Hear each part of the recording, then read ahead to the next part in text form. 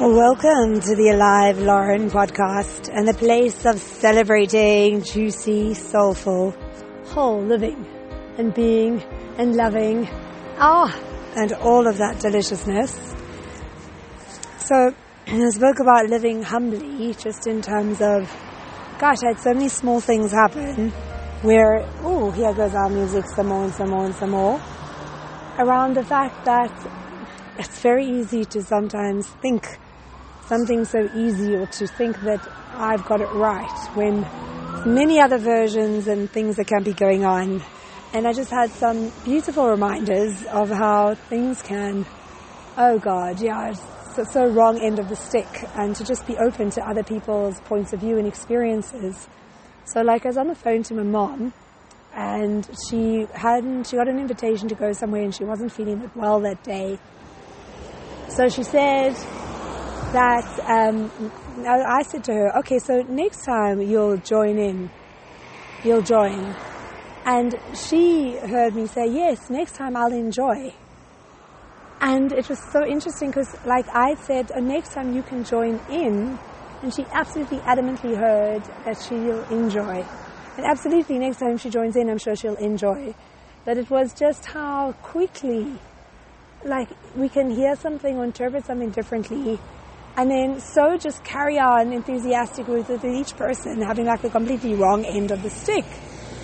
And then I also, the hairdresser that I found, because last time I mentioned to him that my fringe grew out pretty fast and I wasn't ready for a cut, and he was like, but that's not a problem, just pop in. You don't need an appointment, I'll just trim your fringe for you. So the last couple of times I've been in his neighborhood, the last time, I couldn't wait, and then this time, I didn't realize he closes at 6. So I got there, and it's 6:10, and I pop in, and he motions me to sit down, not saying that he's closing, he's going to help me. And then I see the guy bringing in the furniture, the few little tables and chairs that sit outside. So I ask, what time do you close? And he's 6-ish, but so they very kindly are willing to, stay longer and help me. Which is not something he's going to charge me. He's just going to trim my fringe a bit. So he's busy helping the customers leaving and doing their payment and booking their next appointment. And now I look at my time, and my day is run really late, and there's a bit of miscommunications and mishaps and misunderstandings. So some of the other things I needed to do in the day took a lot longer. So firstly, now I'm mindful of the fact that he's already closed and he's staying.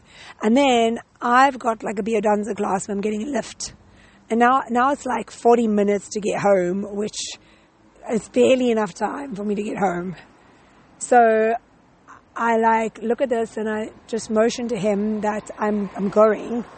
And what was so interesting for me was that there wasn't enough time for me to actually fully explain. And it just really struck me that for me, I know that it's got nothing to do with him. And it's not because he's taking longer with the person before me. It's just because legitimately I don't have the time to wait. I mean, I would, but then I'd miss my lift.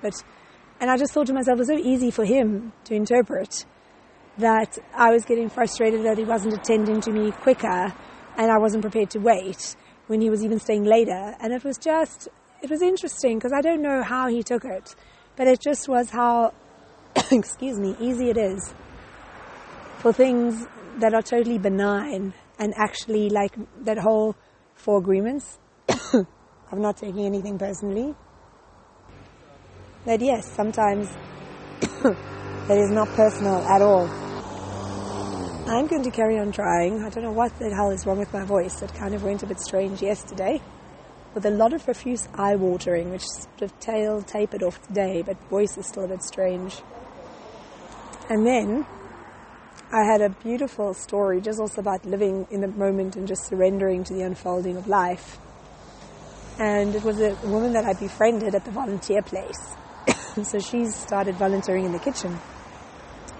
And it turns out that we're both from South Africa, and we're chatting. And then she tells me how she's a teacher, and she's a teacher at a school that originally was formed by a number of Israeli and Palestinian families that wanted to envision a different future and a different communication.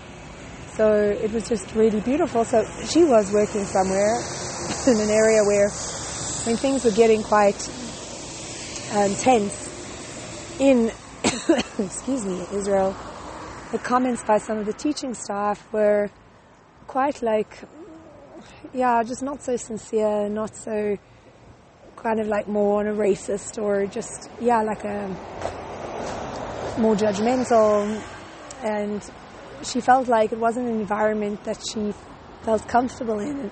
And she went walking one evening, like literally in tears, crying, because thinking she loves teaching, but she'd love to be in a different environment. And then she walks past like a little store that's got a TV playing. And at the moment that she's walking past, there's this little like clip in the news about the school, like in Jerusalem, that was founded by these Israeli and Palestinian parents and envisioned like a different educational opportunity for their kids. And she's just, whatever the story was about, it featured that school. And she was like, that's where I need to be. And it wasn't like an overnight thing, but it was just interesting, like of just being present to what's authentically in us and just being open to life and things being presented. And so she still is working there. And the other last like delicious share around this whole thing of being humble. God, so in improv, we get told this game that sounds like super, super, super easy, right? Everyone's in a circle, and what you need to do is you clap looking at somebody, right? But you say the name of someone else. So normally, like when we do these exercises, like, if you're looking at someone, you'd expect to say their name. But you have to think of someone else, but look at the person and clap at the person you're looking at. Then the person whose name has been called, they're the ones that need to initiate the next clap. My God, I swear, I was the only person in the group. I got it wrong twice in succession. Because some other people sometimes mixed up a clap here and there or something. But like, I literally got it wrong the first 2 times. Someone looked at me and then got clapped and I was like, oh, it's me. And then I like looked at someone and said their name instead of someone else's. And oh my God, it was such a like humbling experience of just sometimes something can seem so simple and logical on like an intellectual level. But when it comes to actually doing it, it can be a whole another ball game. And sometimes something simple can, just to have space for compassion and patience, and that we all can make silly mistakes, and even when something seems so obvious, sometimes takes a bit of practice and getting used to. But God, I didn't think such a simple game could be so hilarious. That was also like amazing, because it was actually like hilarious to actually mess up and to see how everyone was like really thinking, like, am I clapped at? Is that my name? And then like look at someone and think of someone else's name. Oh my God, it was divine, so divine. And the whole session in general was just so divine. And I just had a experience also with somebody else in the group where we got like really pretty animated, and it was just so, so fun. And I feel so blessed for my facilitator and teacher and for the group, and just this amazing energy of willingness and fun and warm-heartedness. So if you never have, then definitely, if you're wanting just something that's fun and spontaneous and helps connect you back to your inner child and become a childlike adult, there's so many amazing lessons that you can bring into life. Definitely try find, look for a improv, and may your improv facilitator be as amazing and like relational focused and fun focused as mine.